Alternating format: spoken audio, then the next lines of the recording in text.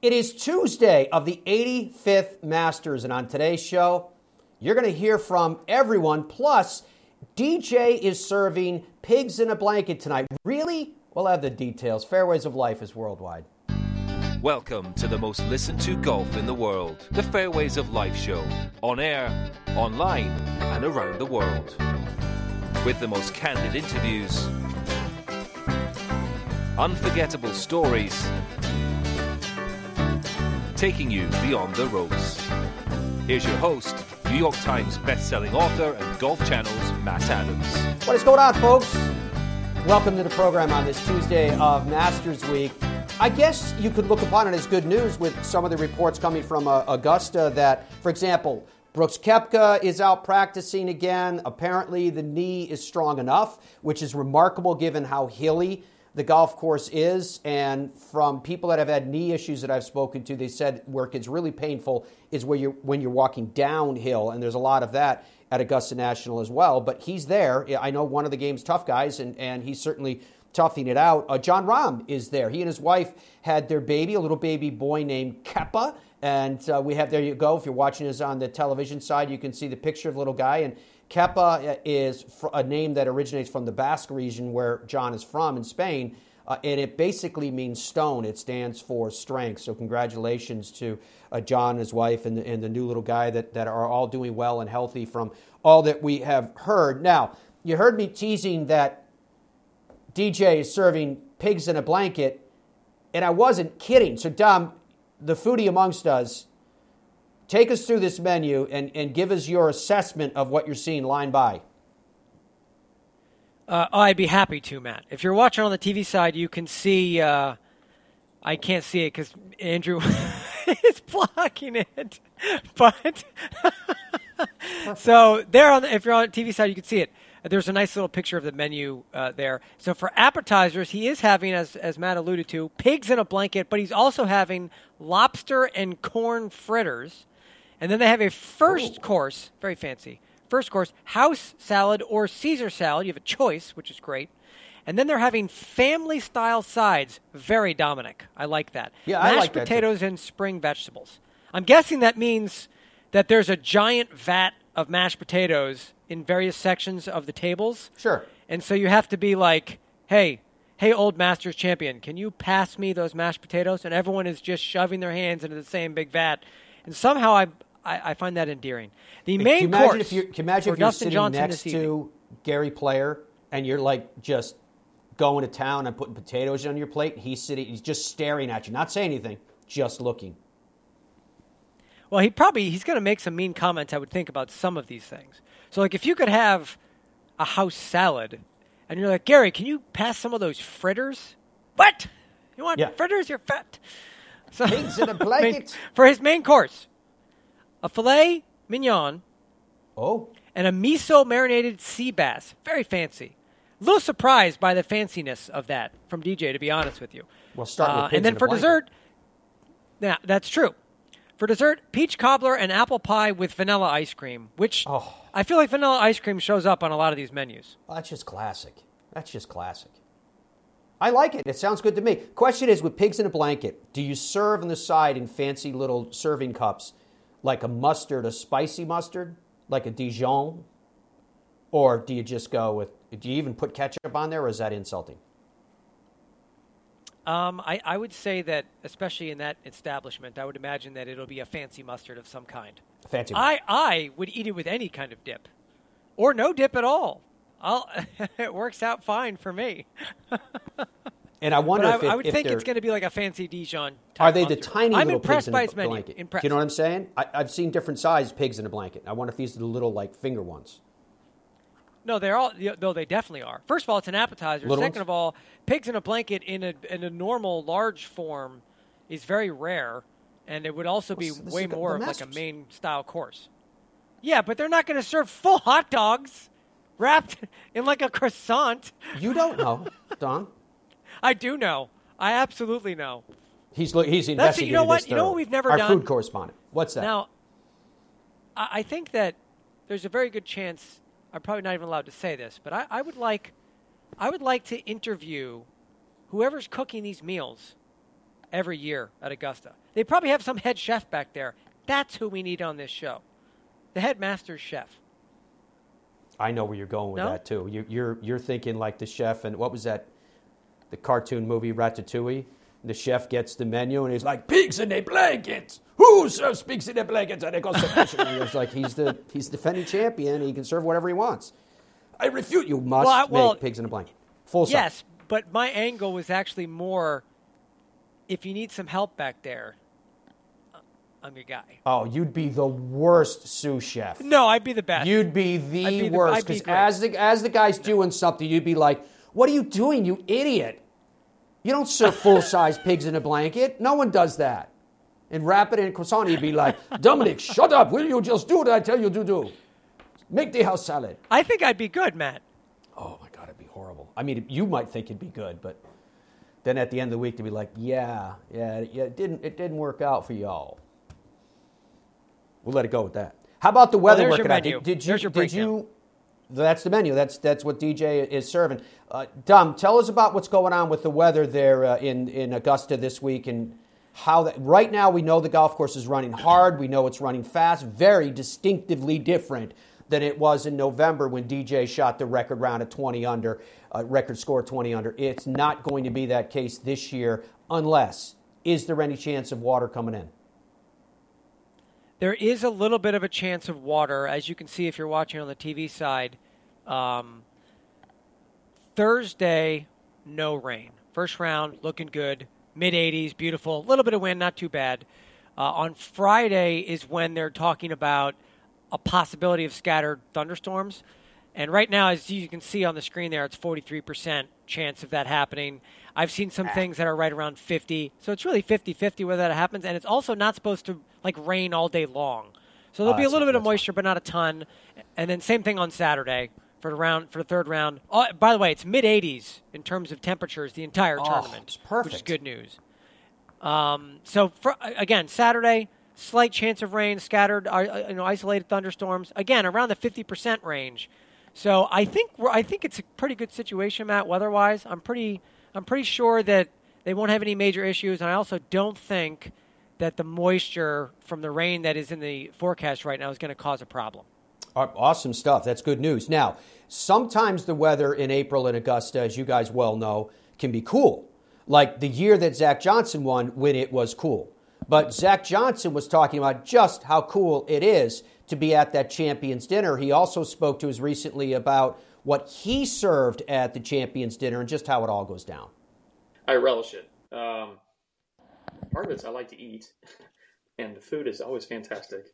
But most of it is just because I'm able to, hang out with these gentlemen from different eras, different generations, pioneers of the game, and obviously some of my peers too that are able to wear that jacket. So I applaud Augusta National, certainly Buzzy Johnson, but specifically Fred Ridley and his staff for allowing us to come there Tuesday night in a safe manner. But yeah, it was a special evening. The food was fantastic.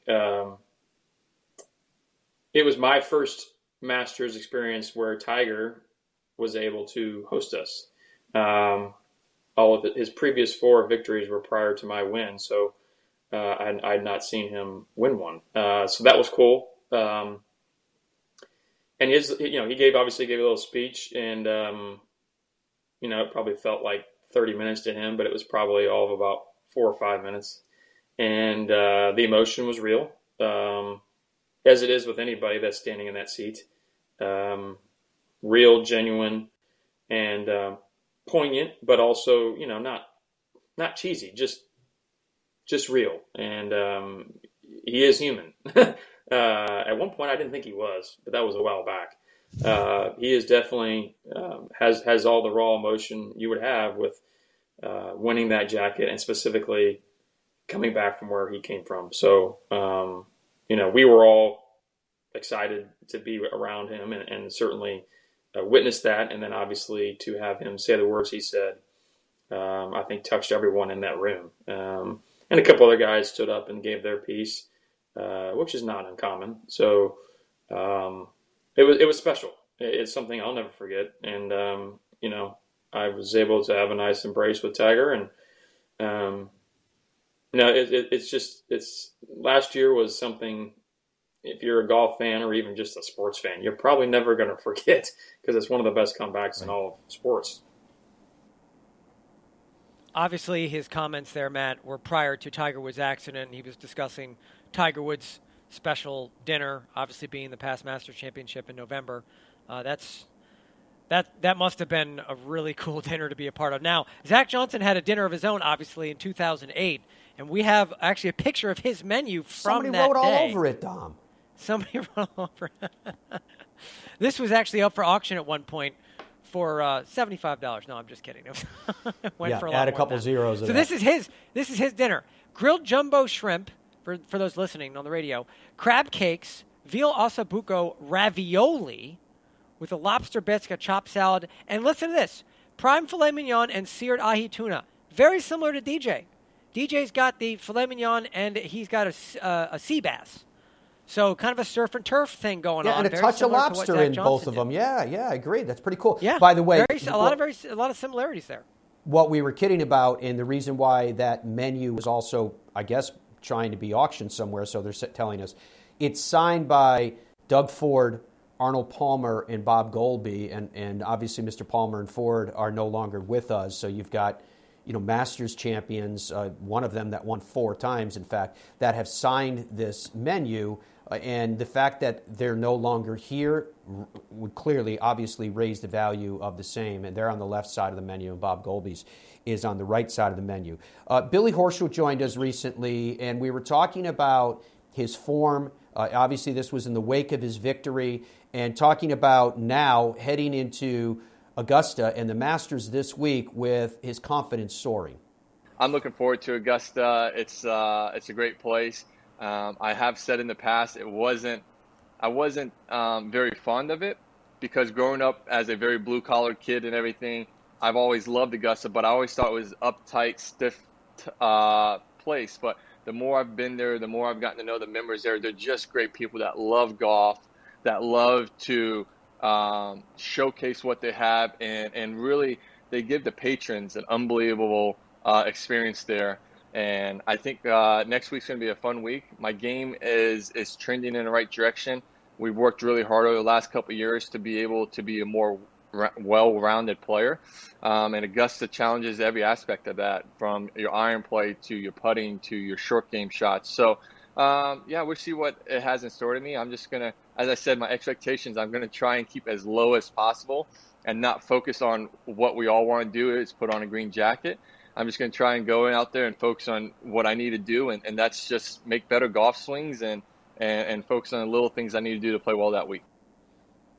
That was Billy Horschel when he joined us just a little while ago on the Fairways of Life show, talking about the excitement of Masters Week, which is upon us. So golfoddstracker.com is where you can log on and you can see the odds. They're updated based upon the global odds. And the reason why I phrase it that way, and the reason why we do it, is that if you get odds from one particular sports book, I think everybody understands that those odds will be manipulated based upon betting to make sure that the house is covering the highs and lows.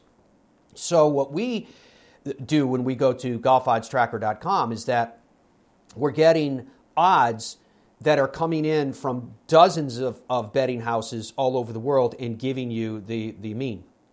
So with that, before we get into who the favorites are, just because we just heard from Billy Horschel and we heard from Zach as well, I'm curious about where Billy Horschel's odds are. I'm curious where Zach Johnson's odds are, and then we can jump to the top of the pile and see who the favorites are.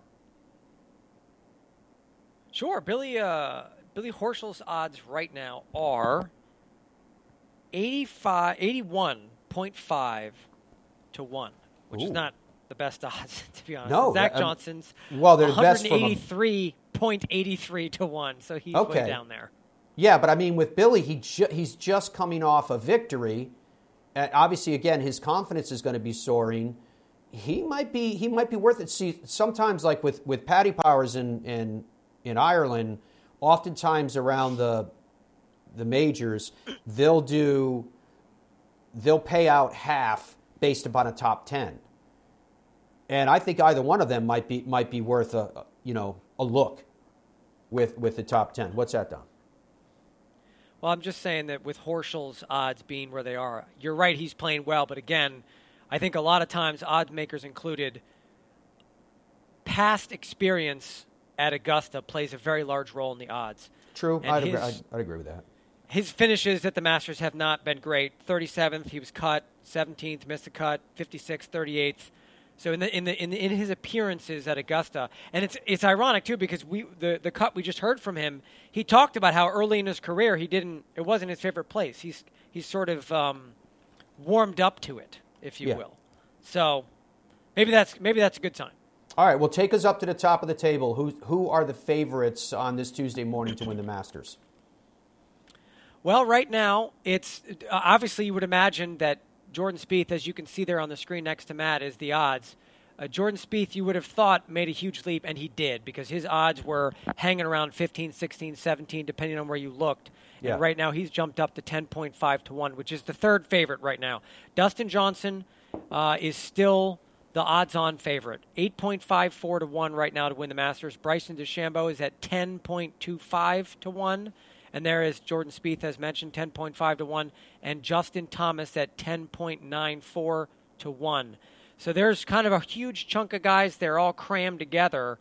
And in the past, whatever number of years, I feel like it's usually sort of been 1, 2, 3 guys that are always kind of away from the pack. I know the last few years Rory's been separated by quite a bit. DJ's usually been separated. But it's pretty jam-packed in there, Matt. There's a lot of guys that have a chance. Nobody seems to be a clear runaway favorite this year. All right, based on the names that I'm looking at right now on the board that Dom mentioned on the TV side, you can see it is still displayed. Andrew has it up. I'm going to go with Jon Rahm. You cannot pick a name that's already been picked, Dominic. Who's yours? Jon Rahm for me to win the match. Does it have to be on the list that we're looking at, or can I pick anybody I want? No, it has to be that list right there. Who would I'm going to take pick outside Rory. That list? Rory. Oh. I give all kinds of names, but I'm going with Rory. Rory McIlroy. Final answer? I'm all right. Take Andrew, who do you have? He's 15.94 to 1, by the way. Yep. I'll take Cantlay. Patrick Cantlay for Andrew. Oh! Did you hear his comments yesterday, Matt, in the press room? What, Patrick's? Yeah. Yes. He has got Augusta figured out, man. Yeah. And he's been spending a lot of time with Fred Couples, too. So... Andrew must know something we don't know. Cantlay you're talking about? Yes. Okay. All right. I don't think it's a bad pick, to tell you the truth. I think he's got a beautiful swing, beautiful balance. I think if the putter's on song this week, then he's got a chance. Now, speaking about where you're going to see and watch and who you're going to follow, there is so much content emanating from Augusta this week. We're going to go into it with some detail in terms of what and where you can find it. But Michael Lees from ESPN will be one of the primary hosts of the coverage from Augusta National, and he joined us recently to talk about why this place is so special. Again, I played golf since I was a kid. My father brought me into the game, and some of my first early golf memories were he and I sitting down to watch this event. And for me to be a part of the telecast, just the first time going down there to do stuff for SportsCenter was one of the most heartfelt moments of my career in terms of appreciation for someone to include me in that. And to this year be able to take over the role that Tom Rinaldi had for us for the last several years to do those player interviews on Thursday and Friday. Again, Matt, we got into this job because we love the game and we love sport, and we get to a place of success. And if you told us this 20 years ago, we'd be like, no way, you got to do that. And sometimes we lose sight of that as we get more and more involved in our career. But this is totally one of those pinch me moments that I'm going to be involved in the Masters telecast. I'll give all these Emmys for this opportunity on Thursday and Friday. Look, I've always said that sports is the most inclusive aspect of American society, right? It's the thing that brings us together the most in terms of demographics. I don't care what city you are in. If it's a Kansas City Chiefs, you can have an old Jewish lady and a young Muslim boy, and they're cheering for the same team. That there's really not many things in life that you can get different people aligned to the same entity, right? Sports is that vehicle. But in the case last year, sports wasn't that important for a while. It just wasn't, because we were talking life or death there for a minute, because we didn't understand what was going on, and people were starting to lose their jobs, and people were fighting for their lives, and like, did you really care when the Dodgers and the Padres are going to play again? No. But once we get past a certain point, then what we have discovered, go back to 9/11, some other things that have happened tragedy-wise in our society, is that we feel as if once sports are back in play, we are getting back to some type of normalcy with everyday life. And that is it's the sign of hope that things are getting better. I definitely agree with that. That was a little clip that we actually had sent out through our social media. That's why you heard the music and the tag at the end of where you can find the Fairways of Life show, of course, on Twitter and on Facebook and on YouTube. So while Michael, we were playing back that clip from Michael, I did look up Patrick Cantlay to get the background into what Don was talking about. This from Golf Week. Adam Schupak writes, before Patrick Cantlay won the 2018 Memorial Tournament, he picked the brain of club founder and former champion Jack Nicklaus. Could gaining insight into how to play Augusta National from a past champion in Fred Couples reap the same benefit? Only time will tell, but Cantlay, world number 10, is beginning to feel a level of comfort at Augusta National, where his best results has been a 9th place finish in 2019. Quote, I think I've tried to draw on a lot of Fred Couples' knowledge, said Cantlay, who teamed with Couples in a practice round match against Xander Schauffele and Max Homa. Cantlay got to know Couples quite well in recent years after Couples moved to Newport Beach, California, not far from where Cantlay grew up, before moving to Florida. Quoting again, we played almost every Sunday when I was home, said Cantlay, who noted that Couples is much more cerebral and maybe than you might imagine. He says, I mean, people think, oh, he's a freak. He just hits it close because he can feel it from 175 yards, but it's not as much that. I think instinctively he picks the right shot a lot, either a draw or a fade, and then he puts the right input into his brain. And quote, Cantlay competed on the U.S. President's Cup team in 2019, where Couples served as a vice captain of Tiger Woods, and remembers thinking that if everyone was picking one person in the team room to have dinner with, it'd be Couples. You could feel that, Cantlay said. He's just great. So has Cantlay's golf been since October when he shot a final round 65 at the Zozo Championship? Cantlay trailed Dustin Johnson by 1 stroke heading into the weekend at the Masters in November and played the first 3 rounds alongside of DJ, but Cantlay got left in the dust on Saturday as Johnson shot 65 to his 73 and finished tied for 17th. He said, I think he birdied maybe 4 of the first 6 or 4 of the first 7 or something like that, Cantlay said.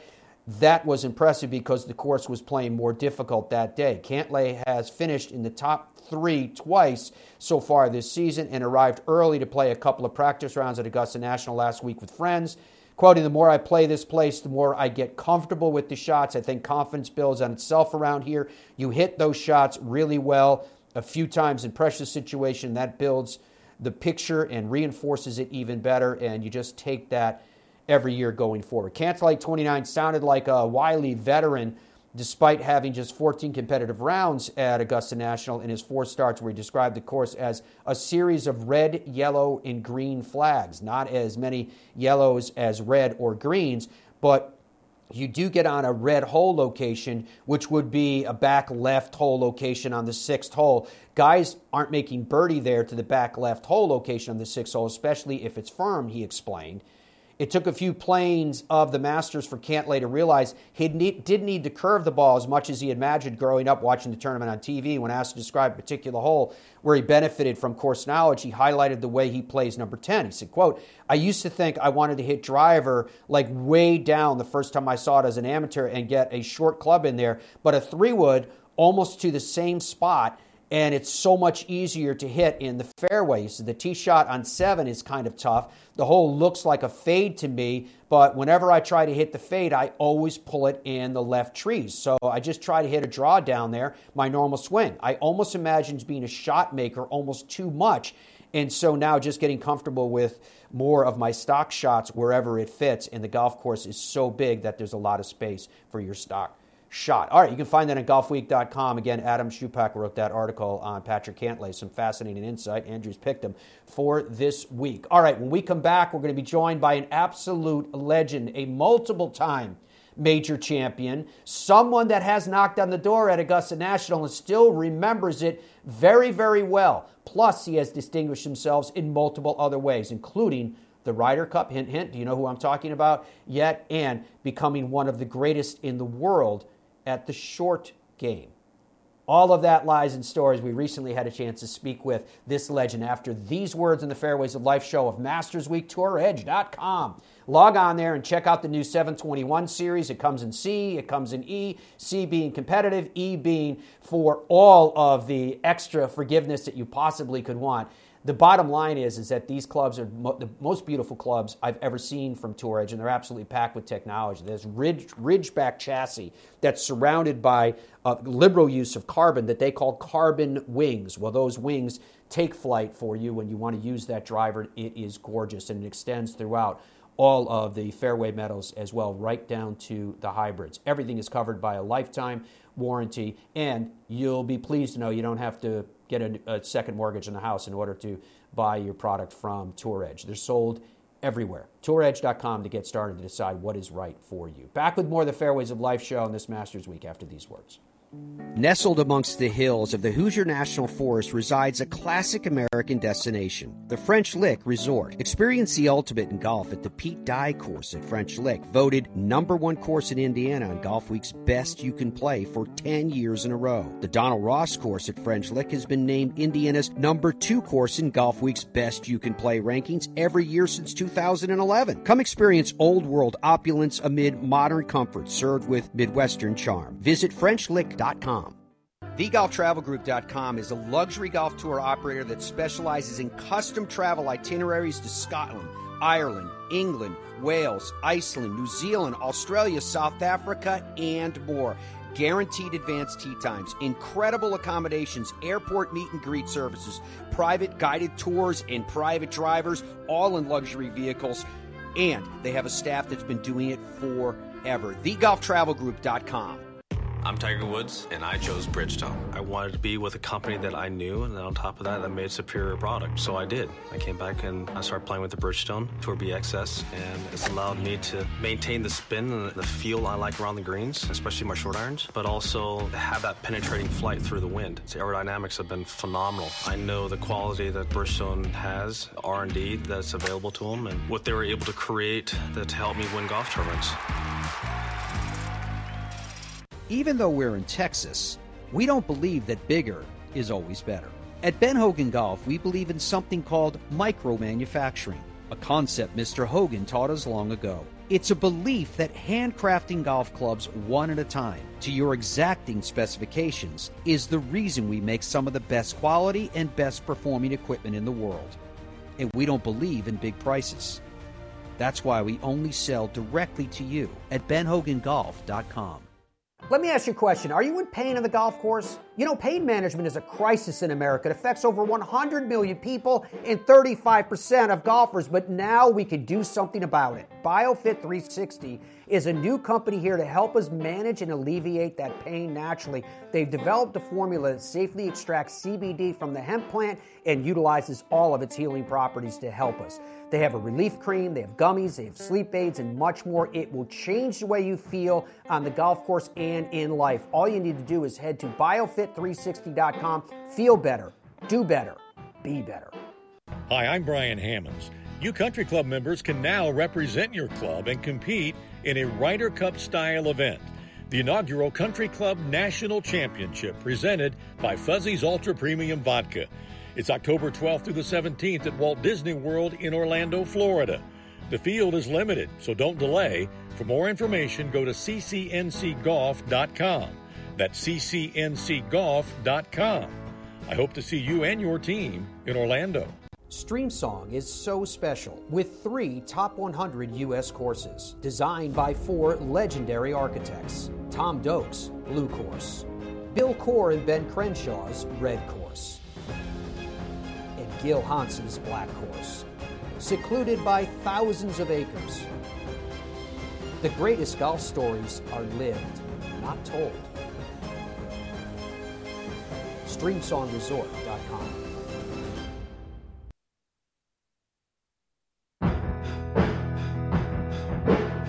As promised, we're going to be joined by an absolute legend. Dave Stockton is one of my favorite people in the world of golf. Consider the fact from 1965 to 1991, he basically played in 10 or more events each and every year. That's a quarter century of golf at the highest level. In total, Dave played 559 PGA Tour events. He collected 10 victories, 9 runner-ups, 87 top 10s, and an incredible 185 top 25s. His prowess, however, did not dwindle as he aged. He transitioned to what's now called the PGA Tour Champions in 92.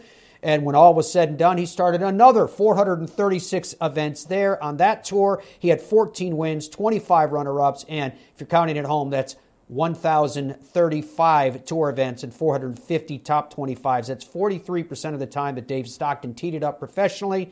He was in the top 25 basically over 45 years. Unbelievable. 2 major championships, in 1970, 1976 PGA championships, 2 Ryder Cup teams in 71 and 77. He was a captain of the 1991 United States Ryder Cup team. He is, as you well know, a short game and putting guru amongst his attributes, and he won multiple major championships, including the U.S. Senior Open as part of the Senior Tour, again, now called the PGA Tour Champions. Great to catch up with him and talk a little bit of Masters. David, how are you? I'm doing great, Matt. Good to see you. Nice looking room you're in. Thank you very much. Yeah, this is our new studio. I appreciate that. How have you been? How has the family gotten through all of the madness of COVID? Well, we've been fine. Kathy and I both have our shots, and we're looking for redemption and going to go to the Masters, which will be the first time out in about 13 months. I don't even know what a plane looks like. So it's been crazy out here in California. When we got our second shots, we went to Arizona for 6 days, just a vacation to get away. And it shows you how enclosed we are in California. Kathy saw a school bus in Arizona full of kids, and she got so excited because we haven't seen any in California. We're locked down because our governor decides he's going to shut us out, I guess. But we've been fine, thank you. And the kids are fine, grandkids are fine, so we've weathered the storm pretty well. So glad to hear that. You know, when you mentioned the Masters, it's interesting to me, Dave, that when you look at your career, you have more top 10, with the 2 wins at the PGA Championship, but you still have more top 10s and more top 5s at Augusta National than any other major. So clearly there was something about that property that worked well with you. How would you define what it was about Augusta National that was so good for Dave Stockton? I thought it was one of the most beautiful places I'd ever been to. You know how I like to fish, so I didn't over-practice, that's for sure. I learned what I could on the golf course, but I had some good company, and Sam Snead and some others that would go over there on the lakes that they see during the par 3 contest, and it was a week that I could relax. And when you had those, in the weekend, the good tee times that were like 2 o'clock or so, and you had to kill half a morning, it just gave me a good place to go and a sanctuary that let me feel really at peace with myself. The golf course itself, because it favored a longer hitter, wasn't my favorite, but you know, I loved the fact that the greens were perfect, and as long as the putts would tend to drop, which they did there, I had a good run. And you're right, I can remember starting out, I'd gone 33 holes without making a bogey, and they had the pin short on 16, and I walked off there still without a bogey, except I'd put it in the lake and made a double. But I found Augusta pretty easy. There wasn't that much trouble. I could be crooked, and there was no rough. I could handle the stuff. And I enjoyed it. I loved it. There's nothing about Augusta that you didn't like. Plus, it's the fact, since it's the only major we play the same course year in and year out, although they tweak it a bit, you can get very comfortable. You learn how to play the thing. You know, it's interesting, Dave, if someone takes the time to look at your career and look at your wins, whether we're talking about major championships or otherwise on either the PGA Tour or the what's now called PGA Tour Champions, I always think a measure of a great player is who they had to beat in order to win. And how many times in your case you look at, for example, when you won your first PGA championship and you overcame Bob Murphy and won Arnold Palmer to do so. How many times you see names like Raymond Floyd mix in there? The fact that Jack finished just a couple strokes behind you in 76 at that PGA championship, it's stout. It also speaks to the period in which you competed. You just invoked the name of Sam Snead. You were talking about fishing with the likes of Sam Snead. But to think about the fact that you played with players from the era of Sam Snead all the way up into the early 90s, what an incredible time period you had to do what you did professionally.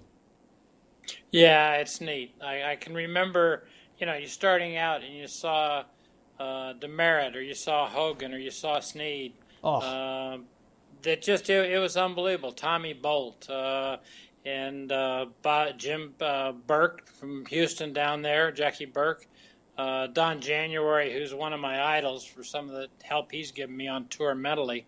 It was a great time. And then to last long enough to actually run into Tiger, doing commercial stuff and everything. But it's been a great run, and it just speaks to the type of people. But the thing for me, I never thought about the people I was playing with. And I think one of the things that attracted me to a lot of the majors is that the golf courses that I've won on, I think that's the proudest thing to me. Not the guys that I beat, but the courses I've won on in Riviera and Congressional and Southern Hills and Canterbury and Akron and all these different, Colonial and Fort Worth, my first one.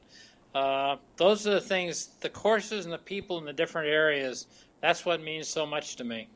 It all speaks to the class of Dave Stockton. Let's talk about this Masters for a second. You alluded to some of it already. In 1970, Billy Casper wins the Masters. You open 72-72, a third round 69, all of a sudden thrusts you up the leaderboard in a final round 70, sees you finish in a tie for fifth. You didn't have a lot of experience at Augusta National under your belt. If I remember correctly, you'd only played one prior tournament there as a professional. So what was it about that year in 1970 that seemed to click?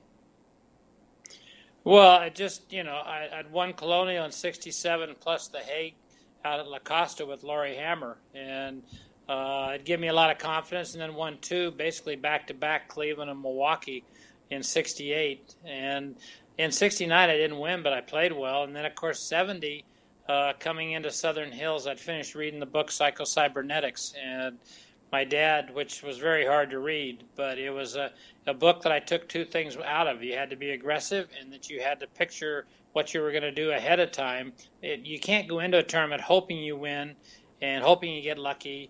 I played my practice round on Monday, walking around and realizing I'd already won the PGA there, and I was just going to enjoy it. And I pictured playing on Monday, playing the 18th hole, the amphitheater, the famous amphitheater there at Southern Hills. And I just pictured all these people. There's about 3 people on the hill when I finished that Monday morning. And lo and behold, there were 20 to 30,000 there on Sunday when I came up with Palmer. And it was obviously a big, huge boost to my career, because I went from being, a 1 or 2 year exemption to all of a sudden now I had a 10-year exemption, which made a world of difference in what I could do and what I could plan. Fascinating stuff. All right, 1971 Masters. Let's talk about that for a second. Charles Coody, you end up finishing another top 10, a tie for ninth in this case. 72-73, another third round 69, which is interesting, and a 72 in the final round. What was your mindset in that 1971 Masters? It's just I look forward to going there, and I enjoyed it. I don't put any extra pressure on myself. Like I say, I was undergunned. I can remember the first time I could actually go for the 15th green. I had 224 or 225 yards, and it was in a little breeze, but I know I could get my 3-wood there, and I bounced it into the lake on 16. I was so pumped up that I was so excited. And let me tell you, that is no easy shot coming back more there by the pond on 16, trying to get back onto the 15th green. So it was still a learning experience. I could make some mistakes, but I went into Augusta every year thinking I was going to be in the top 10 and whether or not I got lucky enough to win. But I knew that it was my kind of golf course, because everybody had to putt those greens. I didn't care how long they were, hitting shots into them. The greens, the surfaces themselves were so good. There's not a blade of grass on Augusta out of play. I mean, you could have the rainstorms, as you well know, go through, and you get out there the next morning thinking you're going to find stuff that's, going to look a little messy. And Augusta never looks messy. Augusta looks like it's the most walk and the most beautiful park you've ever been in. It wasn't messy in 1972 for Jack Nicklaus, that absolutely historic year of many that Jack Nicklaus had. When he won the Masters that year, you finished, again, top 10. You finished tied for 10th. You opened with a 76. Your third round was a 74, but in between it, you had rounds of 70 and 71. Again, this goes right to the heart of what we were just talking about, Dave, the time period in which you played. I call it a time when giants roamed, and here you had another top 10 at the Masters that special year. Yeah, it's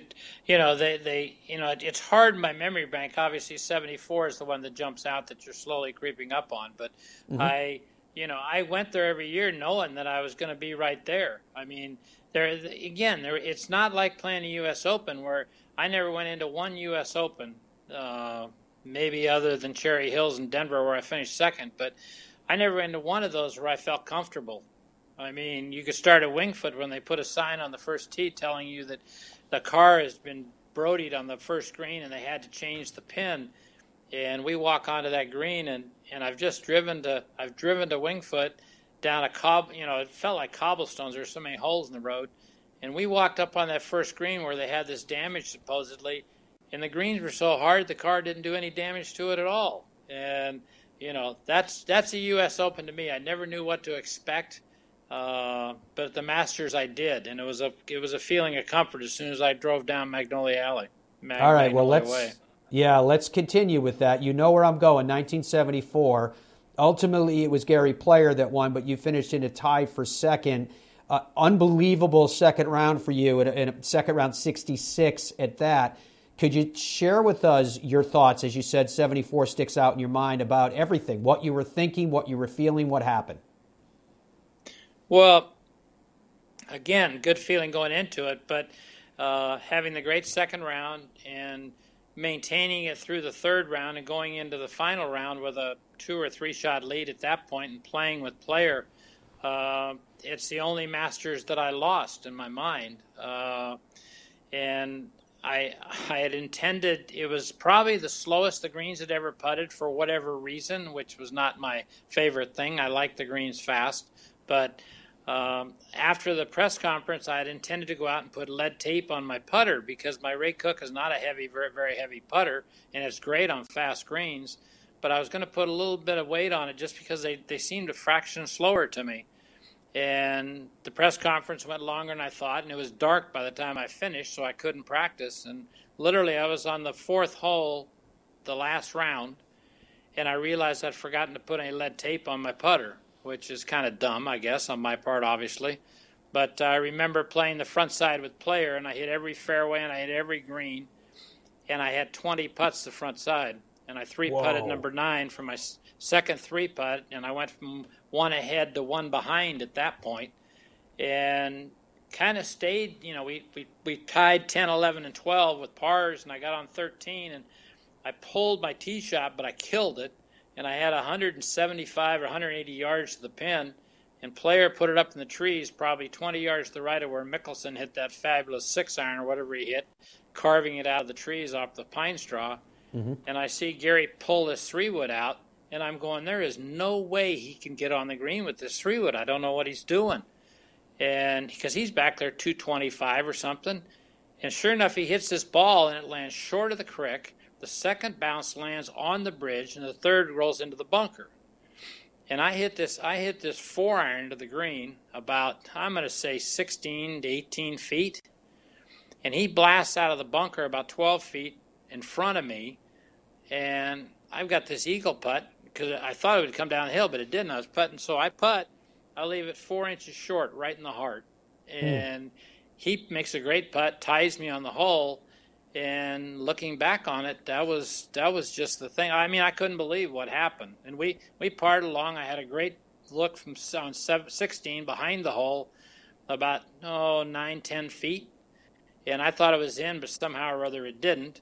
And then this, of course, history. He hits it stiff on 17, about a foot. So now I'm 2 down with 1 to, and I put it in the back. I put it in the right bunker, and the pin's down the left side front. The last day pin position, and he puts it on the back of the green, and I'm barely out, and I hit this. I'm in this trap, and I knew that Arnold had lost there by blading the thing over the green, and I thought, well, we'll see what he does when I hold this, and I literally lipped it out.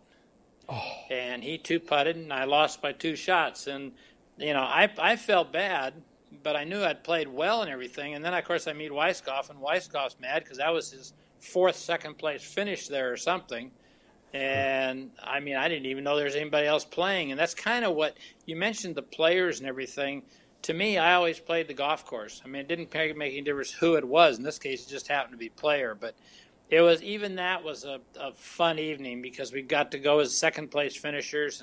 And with Gary as the champion, went in the clubhouse and had the dinner. And it was just something that, I've won everything at Augusta there is to win, including the par 3 contest, which that's a whole nother story. But because nobody's won the par 3 and then won the tournament that year. So, and that still lists. But that I had Weiskopf in a playoff there. He and Orville Moody in the par 3 contest. I think it was 73 or whatever it was. But Weiskopf guy, I forgot to tell Weiskopf on the first tee in the par 3. I said to him, God, it's terrible to get nervous. And the tournament hadn't even started. And he looked right at me. And he says, "You're nervous?" And I can't tell you what I told him, but I go, "Yeah, I'm nervous." He gets up, he drew it, he had to hit first. He hit the most beautiful shank I've ever seen. He shanked it so high and far, it didn't come close to any of the 5,000 people that were watching. He walks past me, I said, "Boy, that was a hell of a shot, Tom, for not being nervous." And I ended up beating Orville then, because Tom was out of the playoff at that point. But it's all good. Augusta's a special spot. It's the only one, even the serious pros that are really good walk on pins and needles, because you can't use your phone, you can't do this, But in Kathy and I, you're talking about this year, I'm really looking forward to it. They've cut down the number of people. I can't take the boys. The boys can't go to the course. But even like Donna Archer, George's widow, she couldn't get tickets this year. And it's just a tough deal. But we're excited because we're going to get out of California and we're actually going to get to Augusta, and they won't have, I don't think, hordes of people. So it's going to be fun to see, maybe do a lot more walking than we normally do.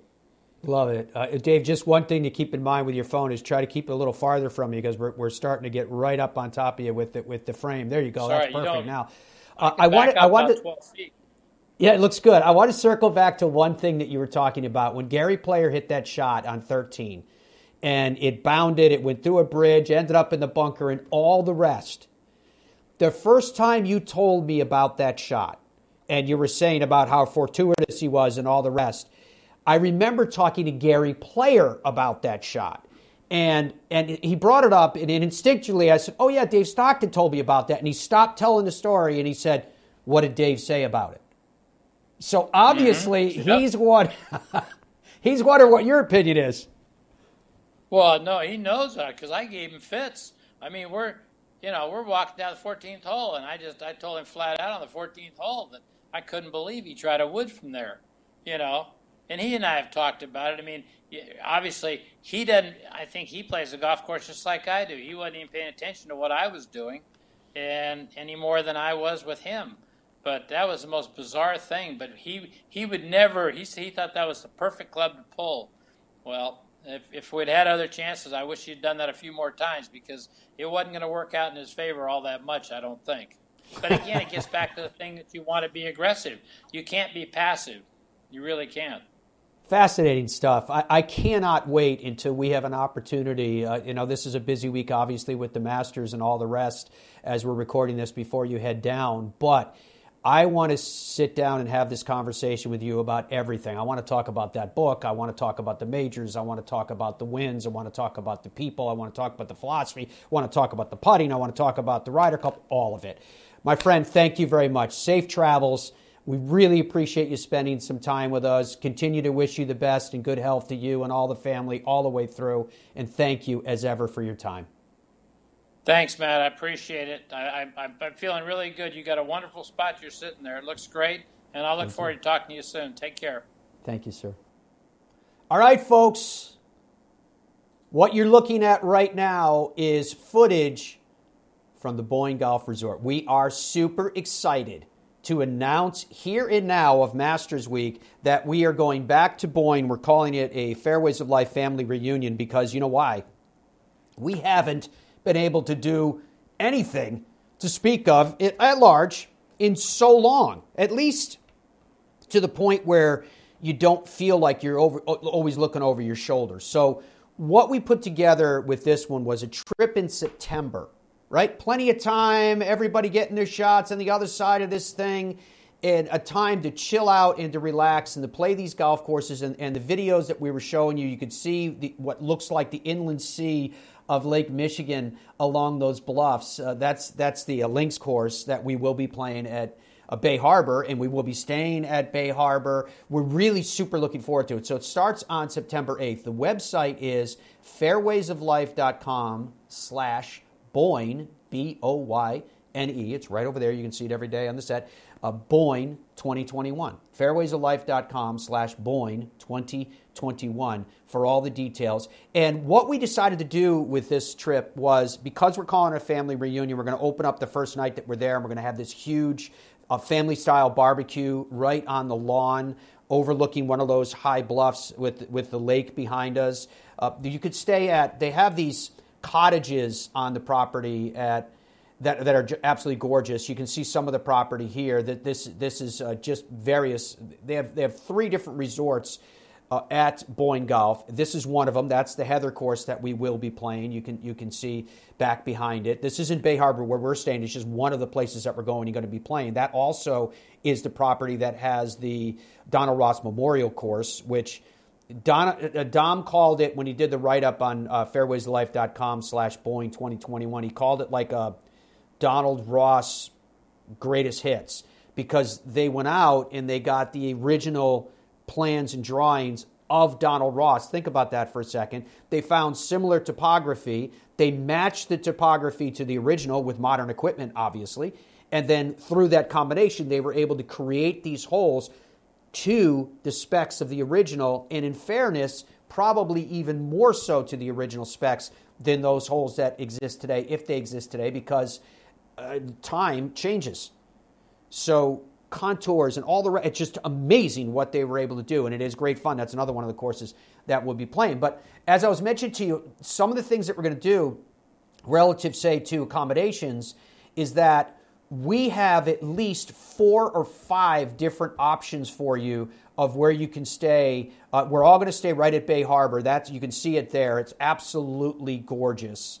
And there's rooms with suites that look out over the lake. I'm recommending where I'm staying, and where I hope you guys stay too, and I'm hoping that Dom and his wife Rebecca stay there. You can see the building to the left if you're watching the TV side. When you go to the left of the main hotel, which it'll play itself out, there are cottages. And these cottages look like buildings. You can see one there on the left. They look like where I'm from. And that's where we're going to have this huge kind of family reunion opening night, just to get everybody together. There they are. Those are the cottages right there, and they're awesome.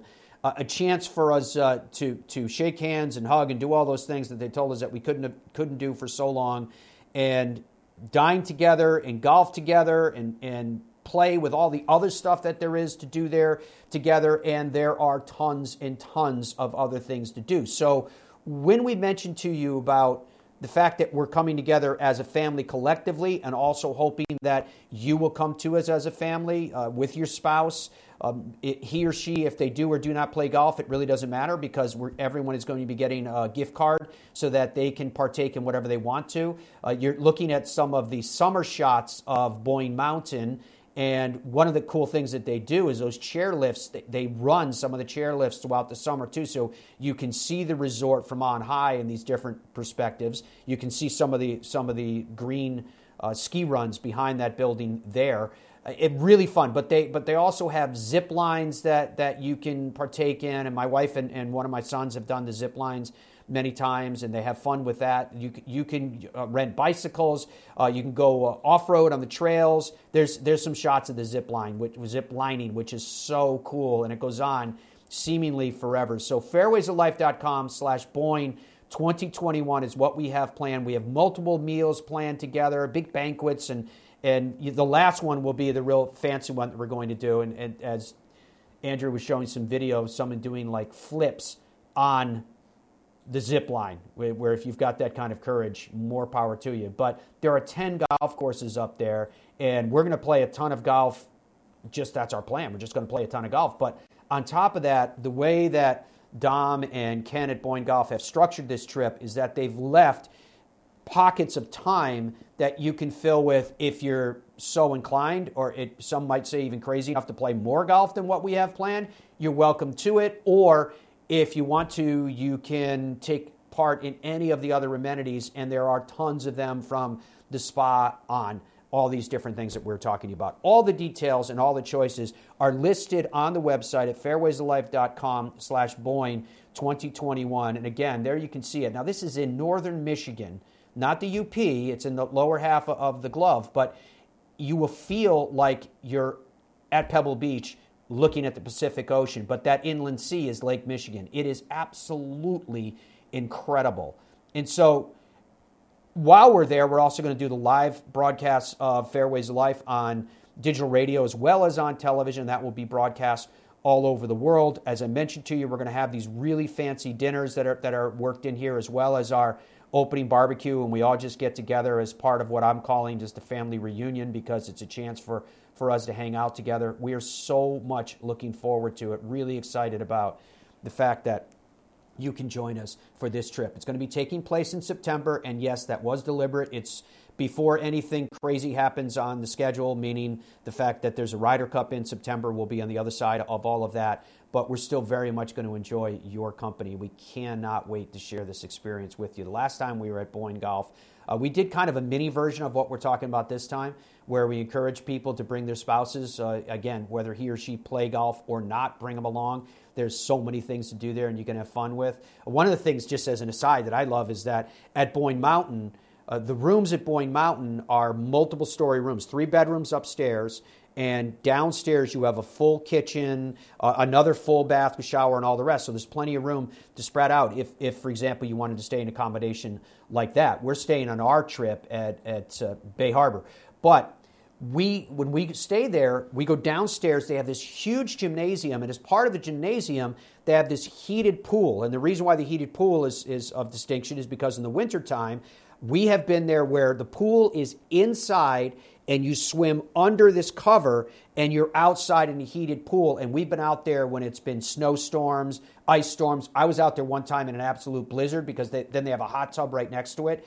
And it's such a cool experience to be hanging out there, chilling out there, literally, while you're being cooked in this hot tub, and there's just snow blowing all around you. It's an unbelievable experience. The whole trip is going to be an unbelievable experience. I'm quite sure that when we're there in September, we won't get hit by a blizzard, but we will get hit by a storm of fun. I certainly hope. Fairwaysoflife.com/Boyne 2021. Fairwaysoflife.com/Boyne 2021. Please sign up as soon as you can, because these trips always fill up very quickly, and we cannot wait. We really hope to share this experience with all of you. All right, we have a special guest coming up after these words, and this guest is one of the most prominent golf architects in all of the world. You've heard of Coore and Crenshaw, Bandon, all the rest. I know you have. Bill Coore is going to join us after these words to talk about the uniqueness of Augusta National. And from there, we're going to talk with a champion about how and why you do what you do in terms of execution on that golf course in order to have a chance, and in this person's case, the actual victory at Augusta National and the Masters. Cannot wait for that. Biofit360.com. When you get an opportunity, please log on to their website. As I've told you guys before, I use it. My wife uses it. Donna uses it for a number of different reasons, because she has a really bad knee that she's planning on getting a knee replacement. But the pain management of that caused her to not be able to sleep very well. So she started taking CBD so that she would just feel better overall. And then she found out along the way, she said it took about 3 weeks, and she started to sleep better than she ever has in her entire life. And so we're super excited about BioFit 360. Heather, the president, was on with us recently and explained all of the, I guess you could call it technology, but at least science behind it in terms of how and why it works the way that it does. It was incredibly revealing and very encouraging for a lot of different reasons. And I hope that you guys are encouraged by the knowledge that you do not have to endure with chronic pain. There's 100 million Americans that are. You don't have to be one of them. Just log on to biofit360.com and get started today, feeling better, doing better, and in fact, being better. When we come back, Bill Corr will be the first voice you hear. If I told you legends like Robert Trent Jones Sr., Arthur Hills, and Donald Ross have designed and inspired more than 10 breathtaking courses, and they're all in one place, would you believe me? Where is this special place? How far do I have to travel for this golfing nirvana? The answer could both surprise and delight you. It's right around the corner in the heartland of the country. It's Boyne Golf in northern Michigan. It's a destination so special, so unique, that you'll think you're playing golf on a work of art along the cliffs of the Monterey Peninsula or the raw, sweeping landscapes of Scotland. From elite instruction with the Boyne Golf Academy, tournaments, and so much more, Boyne Golf truly offers an unrivaled golf vacation experience. Log on to BoyneGolf.com and see why they're at the heart of America's summer golf capital.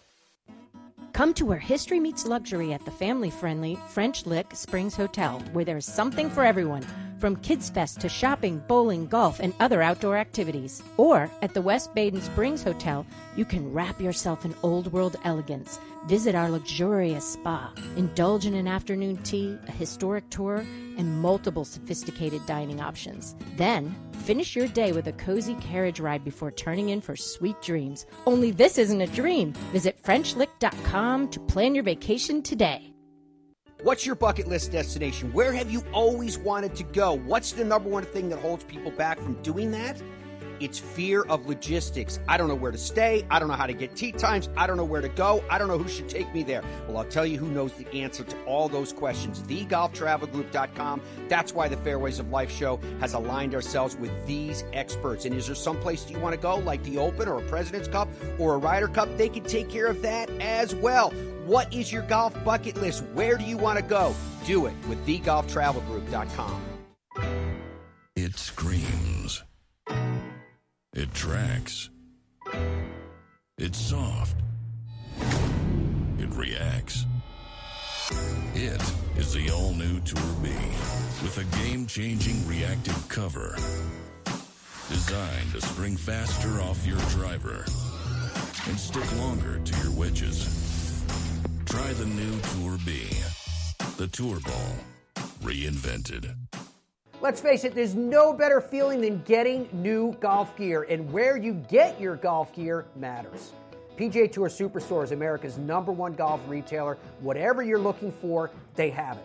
And you can get custom fit. You can shop online or safely in their stores. At the PGA Tour Superstore, you'll always find golf's biggest brands and all the latest equipment right at your fingertips. If you need it or want it, they've got it. Log on to PGATourSuperstore.com to upgrade your game today.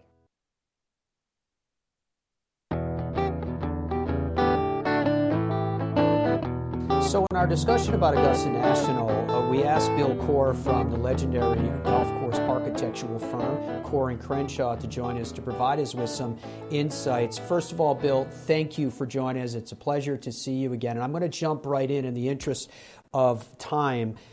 You and Ben have both said that in the establishment of your firm, you were inspired by Golden Age architecture. This idea, I guess, and I'm not trying to define it, I'm just setting it up as a talking point, of taking from the land that which the land would give.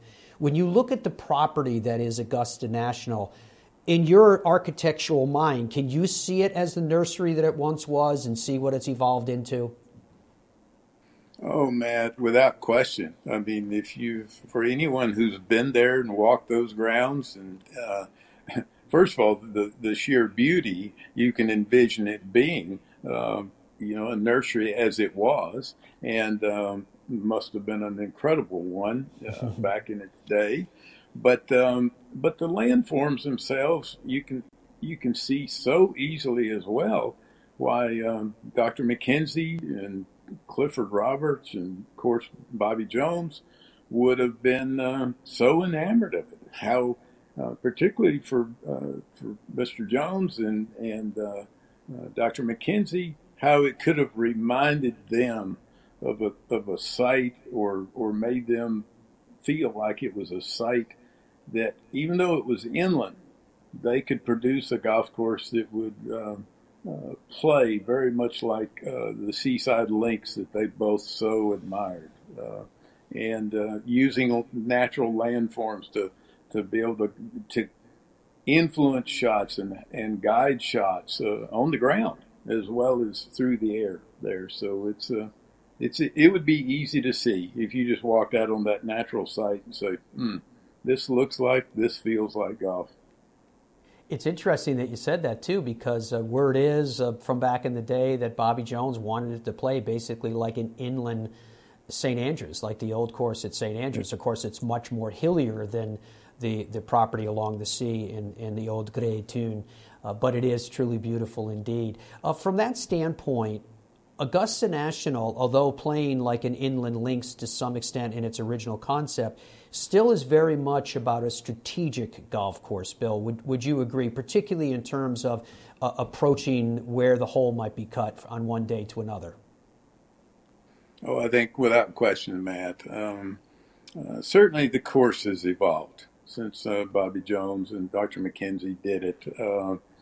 It's quite different and plays therefore quite differently. But I think from all the history you can read, that they certainly did. They so admired the way the old course at St. Andrews played and the ability to play different avenues off the tee, not being dictated to that you had to play to this spot or that spot, to provide options, to provide very imaginative playing as well as skillful playing, and again using the ground as well as through the air. I think they saw in that site the ability to do that, even though, as you say, it's on a much more hilly piece of ground and it's inland, not by the sea. But I from everything I've read and can understand, and even seeing the course many years ago, they were particularly trying to create situations where tee shots, even though there were very wide corridors into which to play, the preferred spot to be would give you the then preferred angle to the greens for your approach shots to get to the right portions of the greens. And as we've all seen on TV all these years, if you're in the wrong or portions of the greens, even though you're on the putting surface, success is not only not guaranteed, it's not likely. And so I do believe that was a huge part of the course, particularly early on, to be able to position your ball, not just put it in the fairway, because the fairways for so many years were extremely generous, but to put it in the proper position in the fairway to then be able to approach the greens. And that has, this is my personal opinion, but that has probably changed through the years. The fairways have gotten less generous in terms of width. There are probably some areas that where the best players once wanted to play that are now not even in the fairways.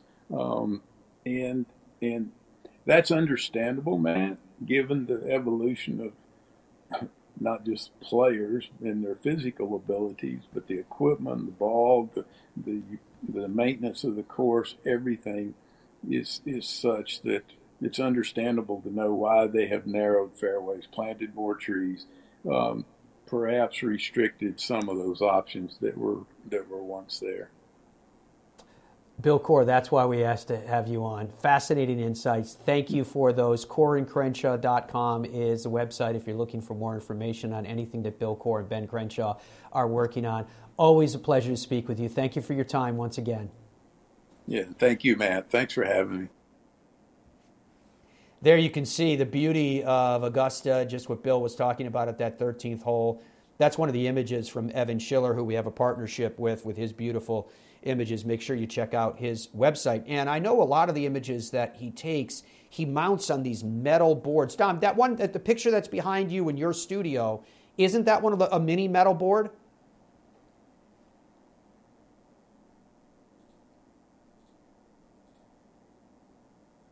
Well, oh yeah, I recognize it very well. That's the par 3 15th at Ballybunion. Probably the greatest par 3 in the world. It plays into, you can see the shot behind Dom. That's the sea behind it. And so the wind is coming off the sea. You've got a dune on the left, so you got to cut it towards the dune because the wind is going to rip it back towards the green. And if you are too conservative, it pushes it right of the green. And on that side, you'll find nothing but skeletons over there. So it's incredible. There's skeletons in there too, Dom. Those are burial holes that are there just so that things don't smell.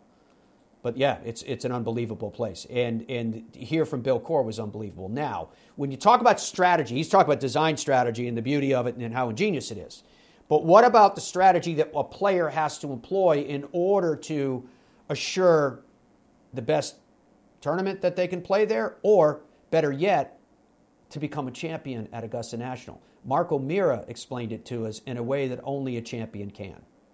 Well, my thoughts at Augusta were always like, I always consider myself not the best ball striker by any means, Matt, but I also believe that I was one of the better putters. And to win around Augusta National, you have to putt well. It's just plain and simple. If you don't roll the rock around Augusta, and it takes sometimes some experience understanding the golf course, where to put your golf ball while you're playing around there. And it seemed like all the years that I'd played there prior to 98, I either hit the ball pretty well and didn't putt well, or, I putted really well and I didn't hit it that good. So, and I don't have the power that a lot of the younger players and some of the guys that could really pound it out there. So I needed to rely more on my wedge game on the par fives, my distance control with my irons into the greens. And then hopefully I could put all that together and then, have a good putting week. And if I could do that, then maybe someday I could break through. But, it's a special place. I mean, Augusta National, the Masters, I can't think of a better setting in our sport than that event. I mean, the club, the Masters tournament, we all watch it. A lot of us have been there. Some of us that haven't been there, want to be there. And all I can say is that it's kind of golf heaven. Golf heaven indeed. Now, to understand that golf heaven even more, we tapped into one of our friends, a guy who I've had the pleasure to work with for a long time at Golf Channel. Although the day we talked to him, he kind of looked like he was hiding out somewhere in a cave, but nonetheless, from within the cave of his mind, he shared with us some amazing observations on Augusta National, a place that he competed in and contended in many times.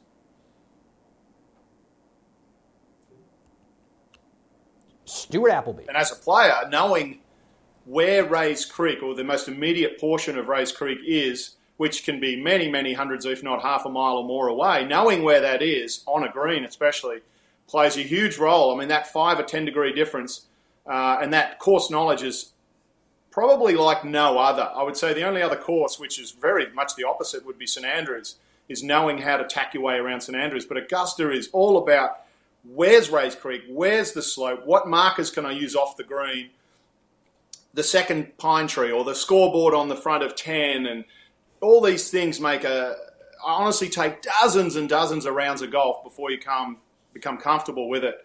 And Rays Creek is one of those inbuilt knowledges you must have a great feel for.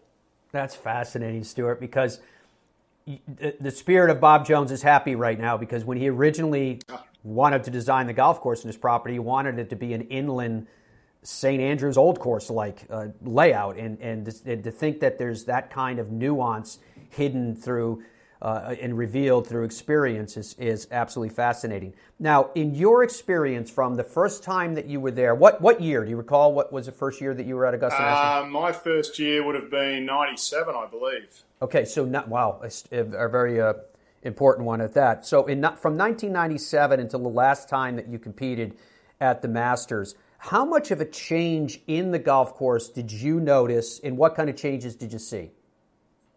A lot of changes. The things that really blew me away is how they could make a change in a 12-month period. And you were told about the change. You were like, okay, we've added 25 yards, or we've moved the tee a little bit. And you'd look around and be like, yeah, I guess. You couldn't, there was no scars on the ground. The turf was perfect. Everything looked like it had been there for 10 years. Probably one of the biggest changes was 11, tee shot. You know, they planted dozens and dozens of what's now becoming large pines down the right-hand side. That used to be a runway, literally a place to land a plane. It was so easy to hit. It was if you were a long hitter, very approachable hole. Then they started moving the tee multiple times and angling it back, and now it's one of the most demanding tee shots you can find and one of the most brutal holes, and probably plays more like the blood pressure tension on Sunday like it did 50 years ago. Every hole had little tweaks, and they were all done with class, and they were done with intelligence, and done with all the factors taken in, tilts of greens, everything. I mean, I've never felt and sensed the quality of the work they did was surgical, not in just like you mentioned, they've got resources like nobody else, but just you still have to get it geographically right, the slopes right, the pins right, what's fair, what's going to not be fair, and they did it every year brilliantly. And obviously, you know, if Tiger Woods hadn't turned up, or turned up 5 years later, we'd be 5 years further into the progression, or back from the progression of changing the course. But the facilities, the media, now you can talk from the media point of view, the new driving range, I mean, they are big picture for sure. Stuart, did you have a particular philosophy when you were at Augusta National, particularly when you were playing well at the Masters, in terms of how you were approaching your competitive play on either an individual hole or the golf course as a whole? You know, I guess if I answer that question a little bit backwards a bit, I think you'll be able to tell me, was it 1997 that Jack Nicklaus played really well, correct? 98, he played really well, yeah. 98, okay, so 98. So I played with him the first 2 days. And it was pretty awesome, no doubt about that, to see what looked like for a young man like me. This guy looked 100 and was just, you know, playing unbelievable golf, and we all know about his record there. But I remember growing up in my amateur years when I was becoming a better amateur, I was playing at Royal Melbourne and so on, very fast, hard greens. I'd heard about Augusta my whole life. And I'm like, holy cow, Augusta's greens. And I got up there and I think I shot like 1 or 2 over par, and the greens were lightning. But later on, I found out that was as quick as I'd ever got.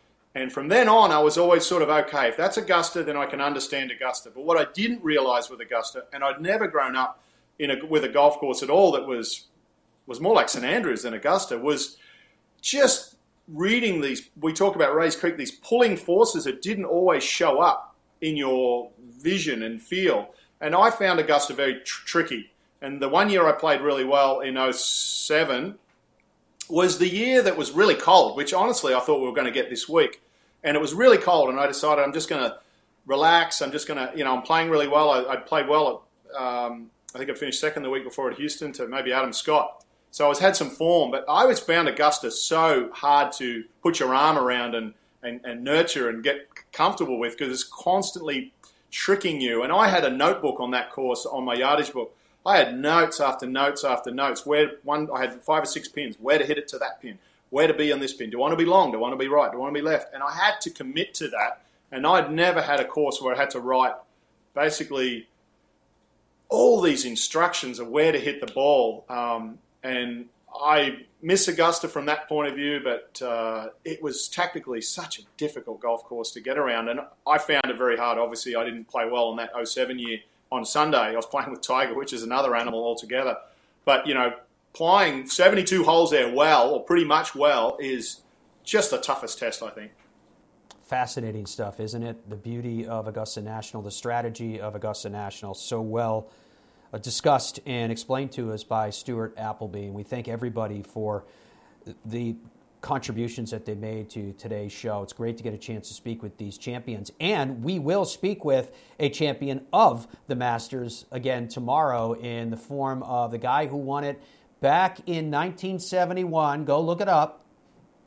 And it was amazing because when he won it, do you know who's trying to chase him down? This is the celebration of the obvious question. Yeah, none other than Jack Nicklaus, the same guy that Stuart Appleby was talking about all those years later, who was still playing so well. It's going to be amazing. We cannot wait, and we're excited about it because Dom's already put in, I think, a couple of hours of making sure the technology works for this gent going into it. So fingers crossed that it will be as great as we are anticipating that it's going to be.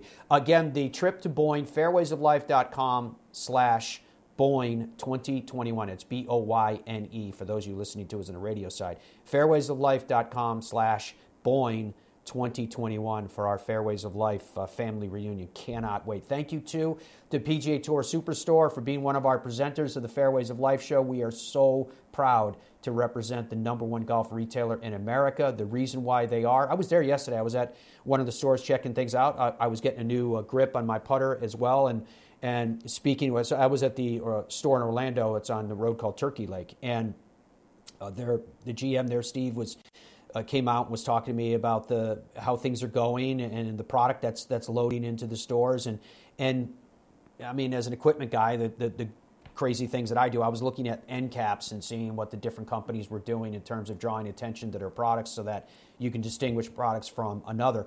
The beauty of it is that when you go to a PGA Tour Superstore, you are dealing with professionals. You're dealing with experts at what they do. And they get paid to be experts. Their job isn't just to sell you a product, whether that product is running shoes or a baseball glove or exercise equipment or a golf bag or golf balls or golf club.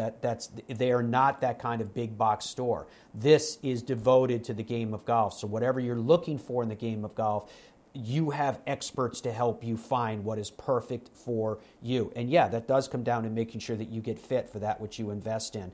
You can do all of that at the PGA Tour Superstore. I call them heroes because they are, and I don't mean that lightly with the term heroes and how it applies, but I mean it from the standpoint of the joy that they ensure, because they make sure that what you want is what you get, and it's perfect for you. You can shop online at PGATourSuperstore.com. You can shop safely inside of their stores. You can even pick it up curbside if you want to, and we're super excited to have the honor of representing the PGA Tour Superstore chains, over 40 of them spread out throughout America. Thank you. It was an honor to have your company today as well. Looking forward to discussing more of everything that surrounds the Masters. As we mentioned, a Masters champion on live with us tomorrow. And we'll go deep into how, when, where you can get all of your coverage from the Masters so that no matter what you're doing, no matter what current the life you have is taking you, you can make sure that you have that stream of Masters information coming to you and entertainment in whatever form that you want it to, because it's all out there in all these various forms. So we'll get into that tomorrow as well. Until then, again, thanks for your company and goodbye for now.